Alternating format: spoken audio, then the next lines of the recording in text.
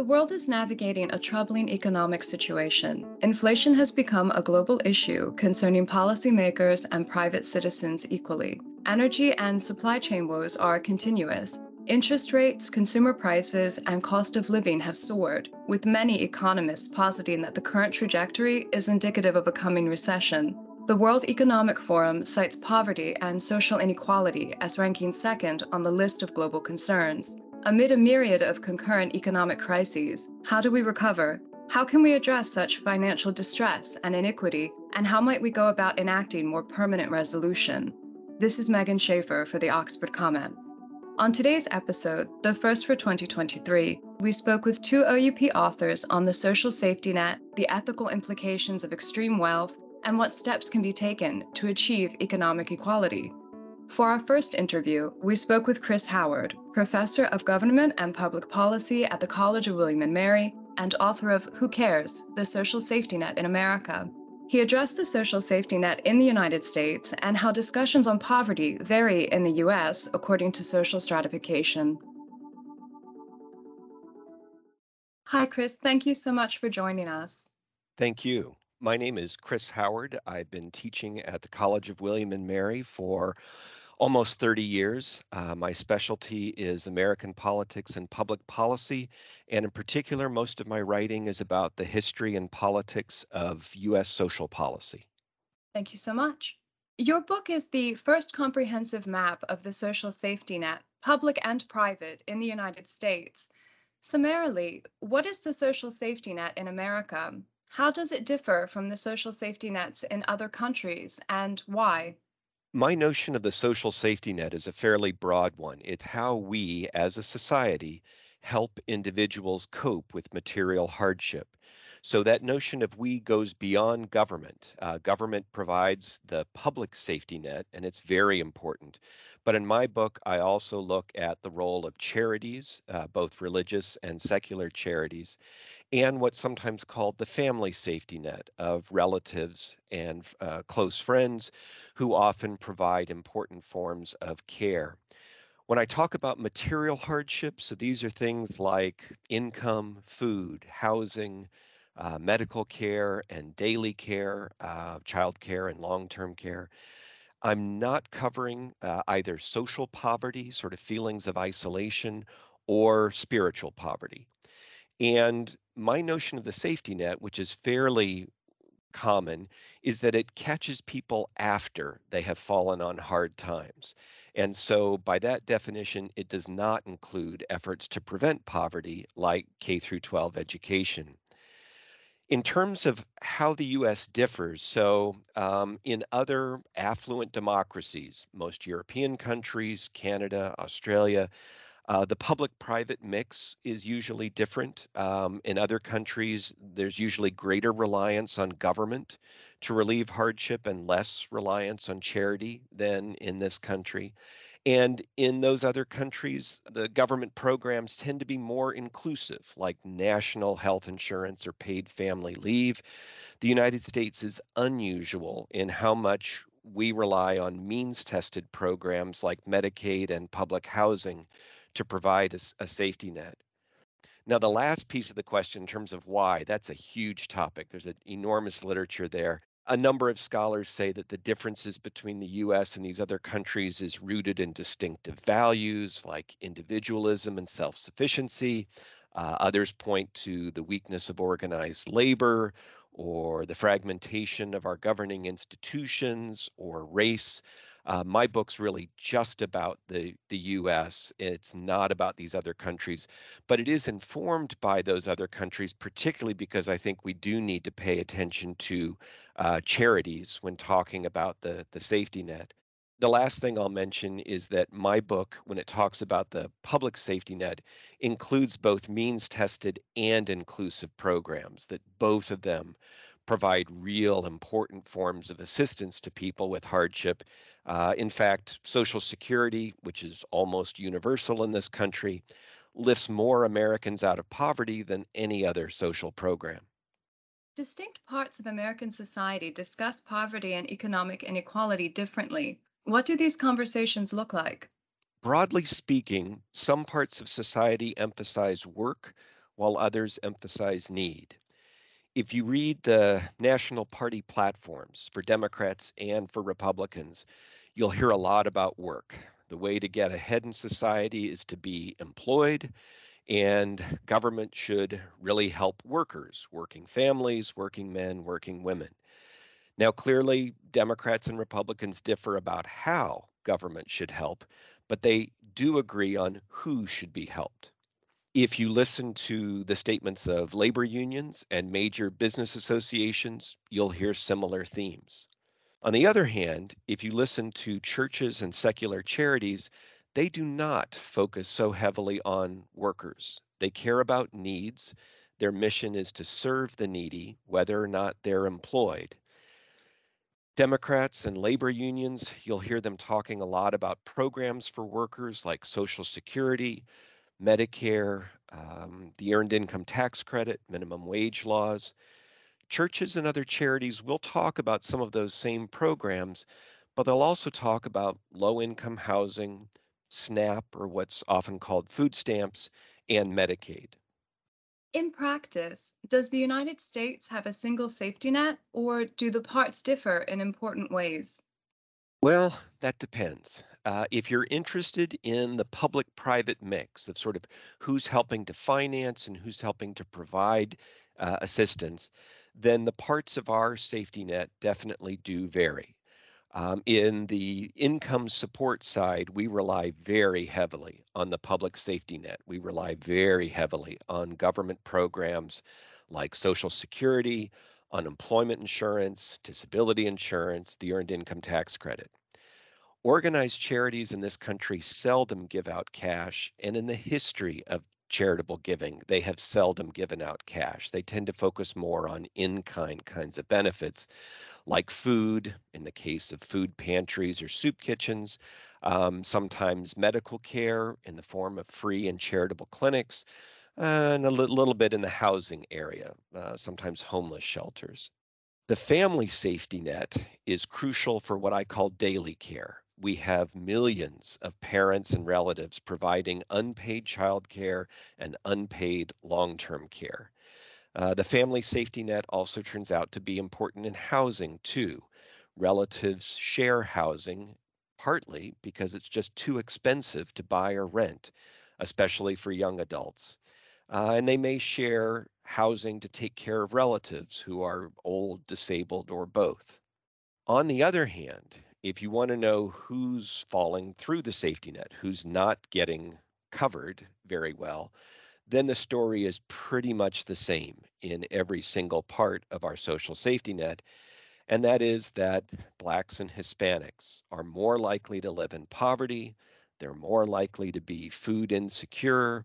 They're more likely to be homeless, more likely to be spending at least half of their income on rent, and they're more likely to be medically uninsured. Much of your research was conducted prior to COVID 19, and your book concludes with an assessment of how the social safety net performed during the pandemic. Can you share some of your observations?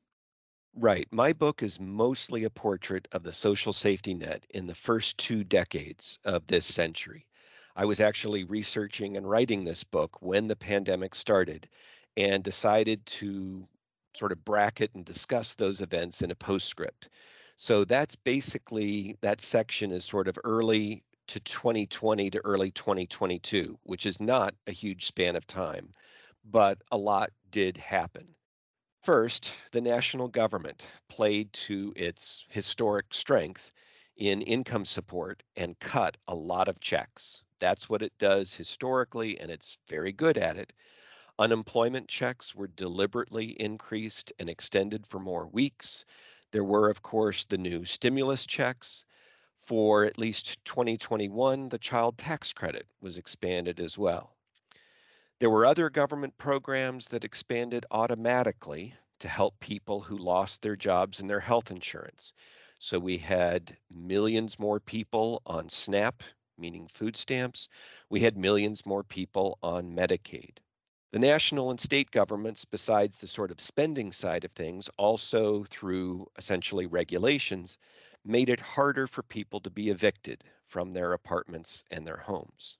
On the charitable side, charities had a really hard time the first months of the pandemic. For health reasons, food pantries and soup kitchens just had trouble staying open and operating. The same was true for many free and charitable medical clinics. But they gradually bounced back and were operating more or less normally by the beginning of 2021. If we look at the funding side, charitable giving in this country grew a little during the pandemic, but not a lot, and certainly not enough to keep up with the huge increase in need. The bottom line, though, is really quite remarkable. Despite a devastating pandemic, poverty in this country did not spike up. In fact, if you use the government's what they call the supplemental poverty measure, which technically is more accurate than the official poverty line, by that measure, poverty in this country actually dropped in 2021. And that's mostly because the public safety net, government programs, expanded to take care of millions of people who were dealing with significant hardships. And I think one of the real success stories in the last few years is just that a lot of truly terrible outcomes were avoided. There was certainly hardship, but it could have been a lot worse. What can be done to address the ongoing gaps in the social safety net? Is one approach clearly superior, or do you see reasons why different approaches might work? I hope that people who read my book will come away with an appreciation for how much hardship the social safety net does relieve, both the government activities, charitable activities, family activities, but also how much remains to be done. I don't think a good approach is to expect a lot more out of the charitable sector. They do a lot of good, but frankly, their resources are limited. In fact, leaders of major charities often describe their work as providing a safety net to the safety net. For example, when individuals find that their food stamps are running out, they often turn to food pantries and soup kitchens to help make up the difference. Likewise, I think the family safety net is already stretched thin. The people we count on to provide unpaid long term care to their relatives, those caregivers are often stressed emotionally and financially. If we focus on this public safety net, I can see a few different options. We could rely on inclusive social insurance programs, maybe broaden long term care coverage as part of Medicare, maybe increase Social Security benefits for the very old. Social insurance was a very popular approach in this country for much of the 20th century, but expanding those programs has been tougher in recent decades. Another approach would be to focus on programs that are really aimed more precisely at low income people, but not just target them at people living below the poverty line. So, in this case, Medicaid and the Earned Income Tax Credit might be models of how you can help the poor and near poor. We do know, though, from history, that the more leeway you give states, the more likely you'll see inequality. About a dozen states right now, as most readers realize, have not yet expanded Medicaid since the Affordable Care Act became law. One thing that actually intrigued me about the Biden administration's Build Back Better proposal from a year ago was that, in fact, they seem to be trying to create a hybrid of these two approaches. A couple of the bigger pieces of that initiative would have created inclusive programs for things like childcare and long term care, but would not have financed them with payroll taxes, which is the way we usually handle those programs like Social Security and Medicare. Instead, what the Biden administration was proposing was to finance them basically from greater income tax revenue from the richest Americans. And that's more how we pay for things like Medicaid and food stamps. Now, whichever approach we take, I think it makes sense to focus first on the big ticket items that families are struggling with. And right now in this country, at the top of that list would probably be housing, long-term care, and childcare. Those are very difficult, often very expensive for millions of Americans to afford. not only those low income, but those even with sort of average incomes as well. And unfortunately, those were parts of Build Back Better that were not enacted, but those needs definitely are still quite pressing. In conclusion, could you expand on what are the key facets of the social safety net and whether or not they will still be accessible to future generations? Sure, I can talk about a couple of them. So, one piece that's absolutely crucial is Social Security. As I mentioned, it's done enormous amount of good, especially lifting senior citizens out of poverty.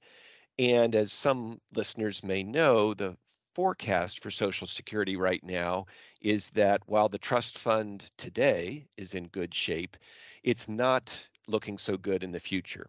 It's not really a concern that Social Security is going bankrupt because it's always getting replenished by payroll taxes, but that it won't have enough money to pay the full benefits.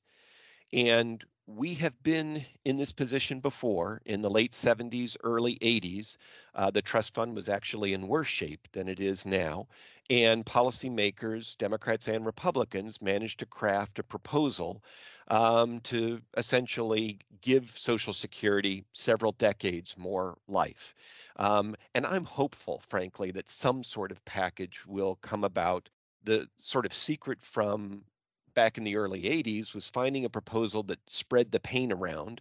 So, not to go after just the elderly, not to go after just workers, not to go after just the affluent, but to expect everybody to pitch in some ways and to find a package that reduces benefits perhaps for some, perhaps the more affluent elderly, and finds ways of increasing revenue. In my classes, I tell my students if you're really looking for something to worry about, I'd be less concerned about Social Security for your future than I would be healthcare, because healthcare costs are just much more difficult to predict and to control than Social Security.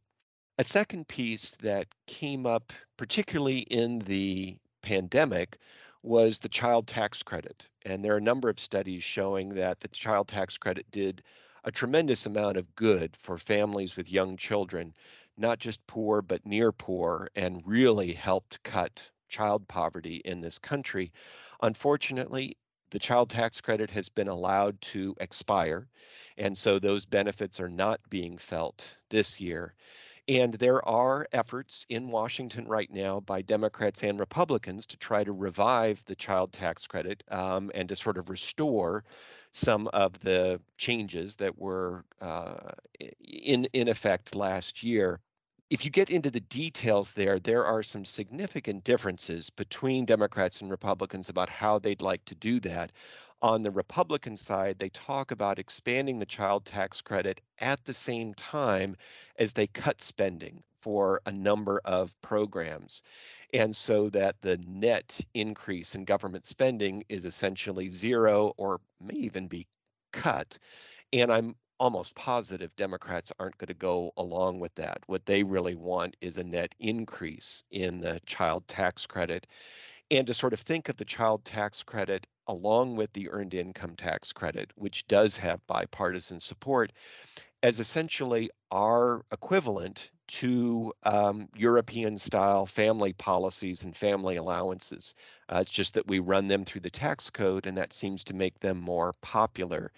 And that, I think, in general, that sort of approach of helping families with children through the tax code has some appeal across party lines because it doesn't require necessarily that people pay for childcare. If you want to take care of your children at home, have stay at home parents, you can benefit from the earned income tax credit and you can benefit from the child tax credit.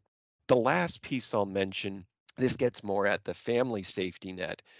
There are, I think, legitimate reasons to worry about the family safety net being as helpful in the next 10 or 20 years as it is now, in part because you've got more people who are divorcing or never getting married. You've got to some extent some weaker family ties, and so people are either going to have to count on sort of extended family in the sense of close friends, not necessarily blood relatives, but close friends to help care for them as they grow older. Or we're going to have more people relying on the public safety net, particularly Medicaid, for help with their long term care. Thank you so much, Chris, for joining us today. Thank you. I really appreciate it.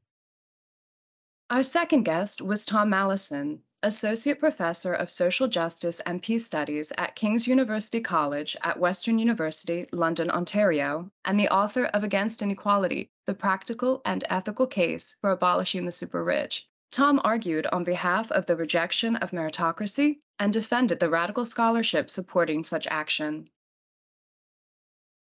I would like to welcome Tom Mallison, the author of Against Inequality. Thank you so much for joining us today. Thanks so much for having me. My book is called Against Inequality, The Practical and Ethical Case for Abolishing the Super Rich. So I'm an associate professor of social justice and peace studies at King's University College at Western University. That's in London, Ontario, in Canada. And my book is, as I said, about the practical and ethical issues about the super rich. So there's obviously been lots written about inequality in general. This book is about the issue of the super rich, the multimillionaires and billionaires. I examine the practical questions of what it would mean to raise taxes to actually deal effectively with the super rich. Can we have wealth taxes? Can we deal with tax havens? And then the ethical questions of, do rich people truly deserve their wealth? Is meritocracy a valid perspective? And the book tries to weave together those concrete practical concerns and the ethical concerns to give a kind of overarching picture of what's going on in our society, the dangers that inequality poses, and what we can do to uh, ameliorate this situation. Your book presents a novel and provocative argument in favor of abolishing the super rich. And this argument is substantiated by your research, which in part concludes the sheer mathematical impossibility of billionaires. Can you substantiate further the pragmatic necessity behind abolishing the super rich? Thanks, Megan. So first, I should clarify, it's not that billionaires are impossible. Billionaires exist. There are currently about 2,500 of them, about 700 in the US, about 45 here in Canada.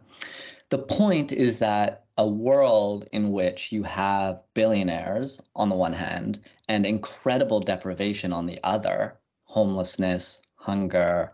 There are 900 million people around the globe today that live in extreme poverty. That's less than $1.90 a day. Every day, 17,000 kids die from poverty-related illness. So it's that combination of opulence beside utter destitution that is completely unjust and should not be allowed to continue.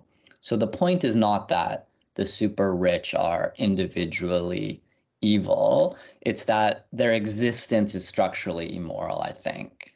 So, as individuals, they shouldn't be harmed, but their social position, I think, as a society that allows billionaires to exist, I think is incompatible with a just society. How does society elevate the super rich? What myths or beliefs are perpetuated? We live in an era of really remarkable wealth idolatry. There's a never ending stream of television shows, blogs, podcasts, and social media admiring, the Bill Gates and Jeff Bezos and Elon Musk and Warren Buffett, Steve Jobs, and so on. I just saw that Netflix has a new show called Inside Bill's Brain, which is essentially about how smart and wonderful Bill Gates is. There's a never ending flow of news articles and puff pieces about what a genius Elon Musk is and how generous Warren Buffett is. The problem with such cheerleading of the rich is that it perpetuates the myth that rich people deserve their wealth, and even worse, the myth that billionaires are good for society. And in fact, the wealthy do not deserve their income. This is a central focus of my book, this question of deservingness. In a nutshell, rich people do not deserve their income because it does not mainly derive from anything that specific individual does. Their income is much more due to what I call the vast understructure of other people's labor. In other words, if you put Bill Gates or Elon Musk on a desert island without other people to work for them and care for them, without all the massive physical infrastructure, the cultural infrastructure, without the technological infrastructure, without the legal infrastructure, and so on, they would produce next to nothing. The only reason that they're able to produce so much today is because they're extremely lucky and extremely privileged to stand on the shoulders of the immense collective labor of our society. So wealth is created collectively. It's created by societies, not by particular individuals. And I think that it's wrong to think that rich people are good for society in general, because the more wealth that they hoard means the more that poor people suffer and the more that our democratic system based on equality is undermined. So a central argument of my book is that we as a society would actually be far, far better off if we taxed the super rich out of existence. If we raised taxes very high, had a wealth tax, etc., I think the costs to society of those high taxes would be really minor. There would be minor reductions in economic growth, but the benefits of doing so, the benefits of redistributing the money of the super rich would be enormous. We could use that money to protect the environment, to abolish poverty, to guarantee that everyone has economic security. That would really help to reduce racism and xenophobia, so much of which stems from fear and insecurity. We could also safeguard our democracy. We could guarantee equal opportunity for everyone to live good and flourishing lives. So, in other words, the costs of getting rid of the billionaires would be only minor, but I think the benefits would be enormous. So, that's all to say that we don't need the rich, quite the opposite. Society would be immensely better off without them. There is now substantial anxiety around the economy, inflation, and recession. What impact does economic uncertainty and instability have on our relationship with the super rich? Right. So these last few years have been great for the rich. They've been a misery for most other people, but they've been great for the rich. So during the first 6 months of the COVID-19 pandemic, 250,000 Americans died. 20 million people lost their jobs. It's been the worst economic crisis since the Great Depression. And yet, the billionaires in the country saw their wealth increase by a third, going from about 3 trillion to about 4 trillion in total. So when we're thinking about the recent uncertainty, I think the deep fact to keep at the front of our mind is that all the insecurity that exists today is completely and utterly unnecessary. In Canada today, 20% of people lack access to affordable housing. In the US, 9% of people lack health insurance. 63% of full time parents can't afford childcare. In other words, economic insecurity is endemic, and yet it's completely unnecessary. Historically, most human beings were insecure for the simple and obvious reason that society was poor. There simply were not enough resources to provide for everyone's needs. But that is manifestly not the case today. Today, we have enough resources to guarantee everyone's ability to lead good, secure, flourishing lives. But we don't, because we prefer to allow the rich to hoard the bulk of our resources. So that's the important deep fact to keep in mind, that if miraculously the US were to transform itself tomorrow into a radically egalitarian country, We decided to spread income and working hours relatively evenly among the population. What that would mean is that every adult could have the same median income that exists today with even better public services than exist in Sweden, plus a basic income. And each worker would only need to work 3.5 hours a day. Now, of course, that's not going to happen anytime soon, but the numbers don't lie. It's economically possible. We have enough for everyone to lead good, flourishing lives. The obstacle is political will. The deprivation, the insecurity that exists today, it's not natural, it's not inevitable. It's the result ultimately of political choice. And I think we should make different choices. Is meritocracy inherently immoral? Right, this is a great question. So, meritocracy, the idea that you get what you deserve, is a central pillar of our society. It's a very common and widespread belief. So, let me give you a couple of examples. A campaign manager for the Republican Party in Ohio recently said, quote, if you're Black and you haven't been successful in the last 50 years, it's your own fault. Likewise, presidential candidate Herman Cain, folks may remember he was a recent presidential candidate for the Republicans. He said, quote, don't blame Wall Street, don't blame the big banks. If you don't have a job and you're not rich, blame yourself. So that's meritocracy. So is that immoral? It's a big question. A couple of chapters in my book grapple with it. It's hard and complicated. I think the conservative arguments are widespread and powerful, but I do ultimately think that they're wrong. The first thing to say is that regardless of whether you think meritocracy is a good or bad idea, it absolutely does not exist right now. The US is nowhere near being a meritocratic society because there's nothing like level playing field. Opportunity today is severely, severely unequal. Women earn 49 cents to the dollar when you compare men and women over a 15-year period. Poor inner city schools, often with large populations of racialized students, receive about $3,000 per student, whereas wealthy private schools, often of largely white populations, cost up to $40,000 per student. Children of the rich are 75% more likely to go to university than children of poor families. Of the richest 400 people on the Forbes rich list, over half of those people were born of over $1 million, inherited over $1 million. So the evidence is overwhelming. The US is not a meritocracy, far, far from it. Nevertheless, there is, I think, an interesting philosophical question of, well, what if there were more equality of opportunity? What if there were less racism, less inheritance?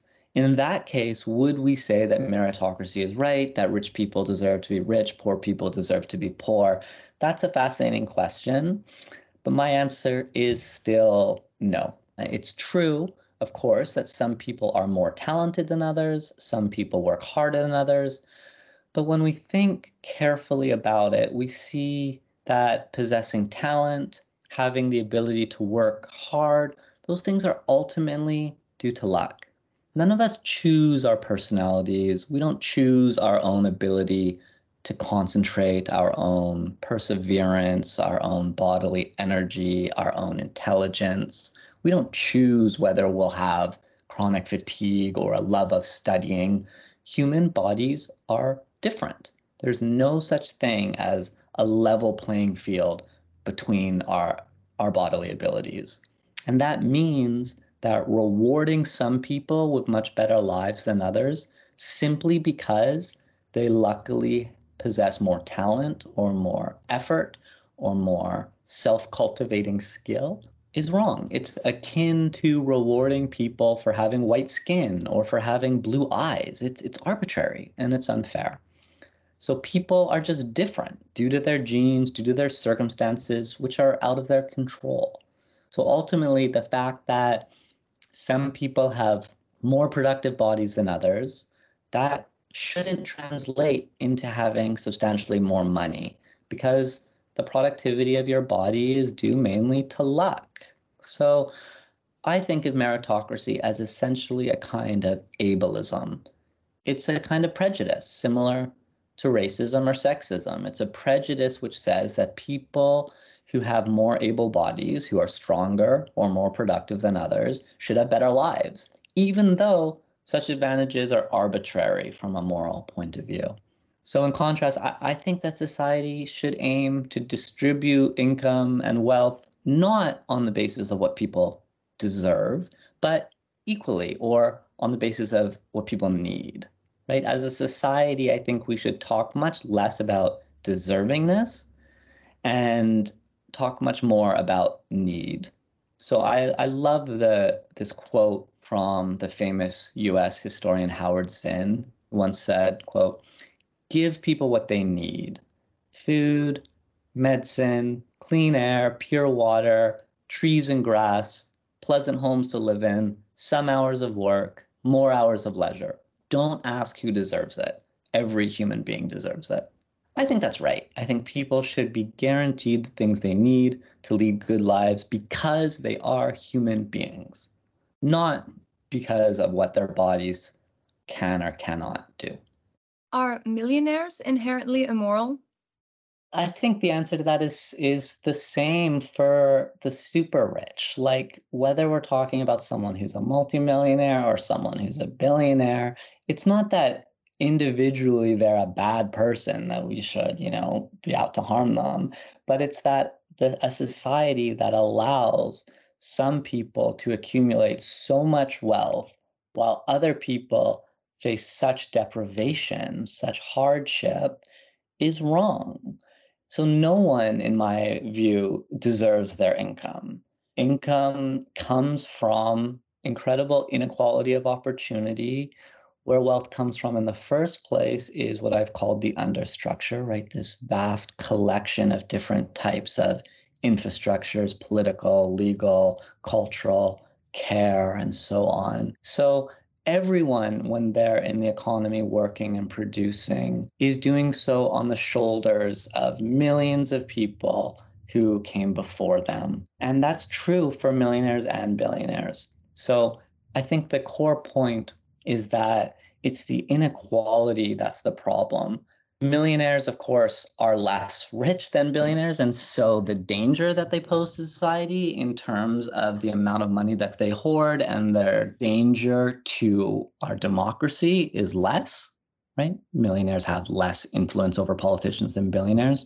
But the same basic ethical principle, I think, applies that we want to have a society where everyone gets their needs met, where everyone is able to lead good and flourishing lives. And because of that, we should seriously consider raising taxes to a high level on multimillionaires as well as billionaires. Our society is very used to the idea of having a minimum wage, but we need to seriously consider also having maximum wages. And it's a tough question about what exactly that maximum wage should be. There's not going to be one clear, crisp answer. But one of the central hopes from my book is that I would really love that to be a broader conversation that people are having, around their dinner tables, by their water coolers, and definitely in the halls of government. Like, what is the maximum amount of money that it is sensible and ethical for any human being to have? That's a kind of foreign idea currently, but I think it's a crucial one. Because if you don't think there's a maximum, you're saying that it's actually okay for certain individuals to own everything. I don't think anyone really believes that. But I think we need to have that question much more clearly and forthrightly. What's the maximum amount of money that's acceptable? So I think we should start having that conversation as a society and start moving towards actually implementing those maximum limits. Inequality has worsened over the past 30 years. How problematic is this trend? What are the contributing factors behind it? And how can we best mitigate these circumstances?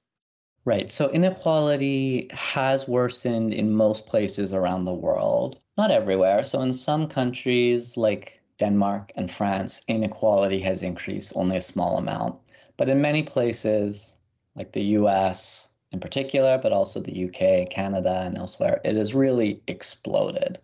So in the US today, The top 1% of Americans own 40% of the country's wealth. The bottom 40% of Americans own virtually nothing, 0.2%.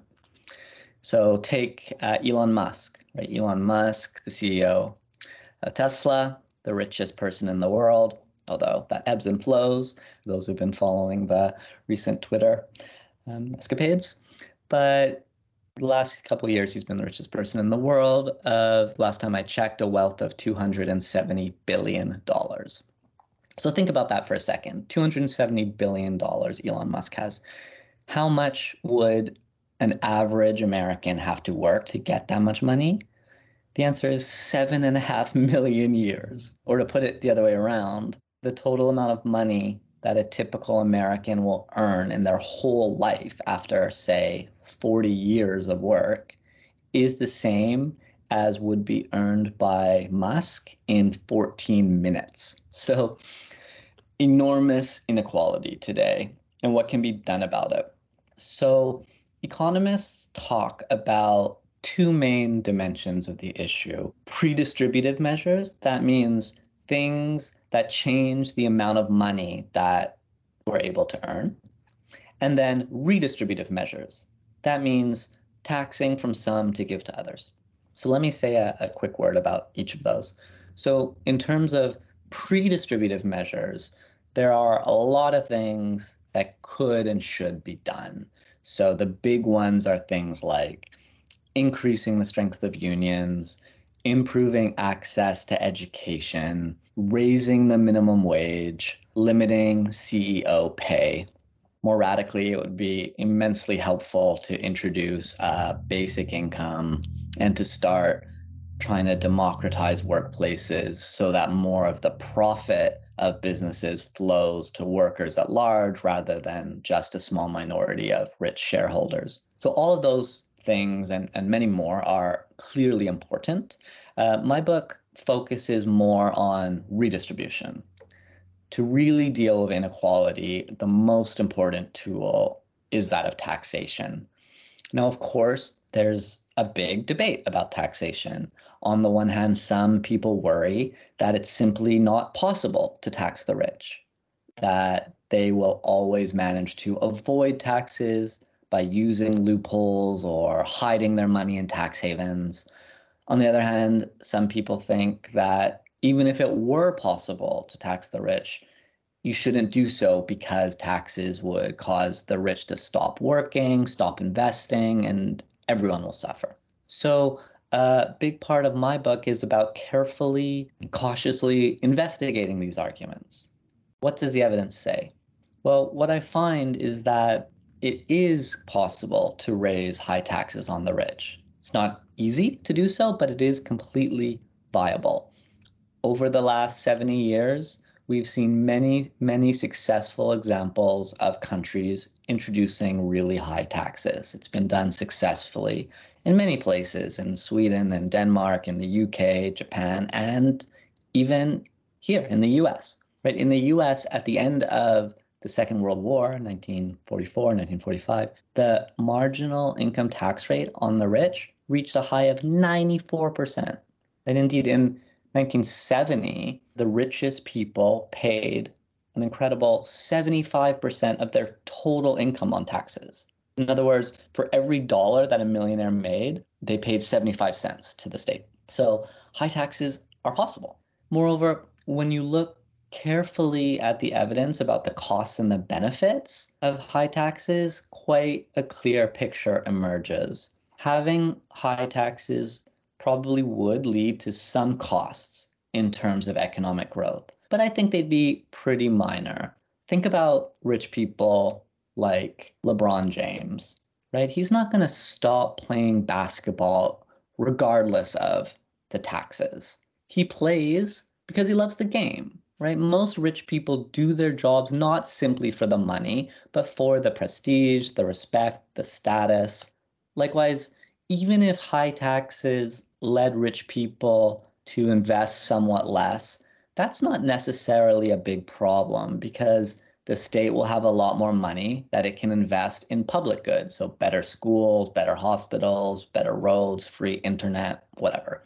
So reductions in private investment may well be more or less balanced by increases in public investment. So high taxes will likely have some costs, I think. That's true, but only minor ones. On the other hand, the benefits of high taxes, I think, are likely to be astronomical. So one of the most interesting things I found in researching this book over the last few years was the truly immense benefits that are likely to come from high taxes and reduced inequality. So maybe I'll quickly mention the main ones. So first, there would be much better environmental sustainability. The rich currently emit far more carbon than the rest of us. The richest 1% emit 175 times more carbon than the bottom 10%. So if we redistributed their wealth, we could use it for enhanced public green investment, things like clean energy and public transit. Second, there would be much more democratic equality. At the moment, the rich currently distort our democracy by lobbying politicians, influencing the media. Think of, again, Elon Musk and the purchase of Twitter. That's terrible for democracy. Right? And redistributing their wealth would enable us to protect the crucial ideal of democratic equality, one person, one vote. The rich should not have more influence than the rest of us. Third, redistributing income would allow us to guarantee equal opportunity and economic security for everyone. For example, if we redistributed only 2% of the wealth of only two people, Jeff Bezos and Bill Gates, we could completely eliminate homelessness in the US.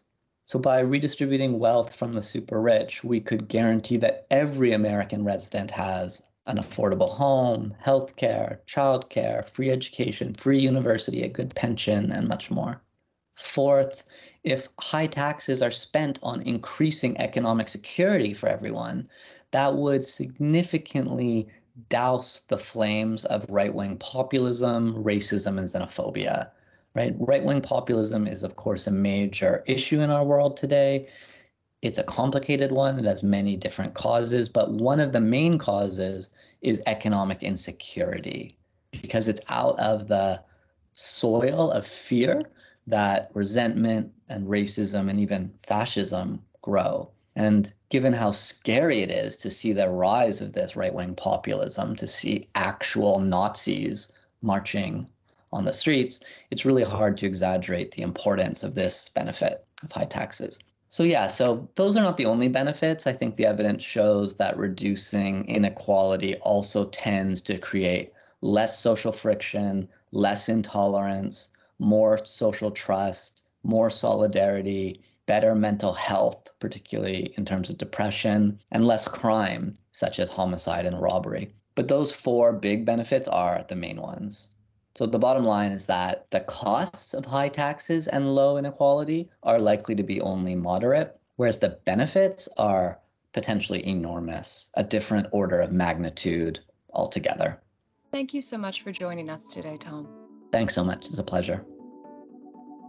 We want to thank our guests, Chris Howard and Tom Mallison, for speaking with us about economic inequality, contributing factors, and what steps we may still take towards resolution. Please explore our show notes on the OUP blog for a recommended reading list exploring just a few of the ideas discussed today. New episodes of the Oxford Comment will premiere on the last Tuesday of each month. Be sure to follow Oxford Academic on Facebook, Twitter, SoundCloud, and YouTube to stay up to date on upcoming podcast episodes. While you're at it, please do subscribe to the Oxford Comment wherever you regularly listen to podcasts, including Apple, Google, and Spotify. Lastly, we want to thank the crew of the Oxford Comment for their assistance on today's episode. Episode 79 was produced by Stephen Filippi and me, Megan Schaefer. Thank you for listening.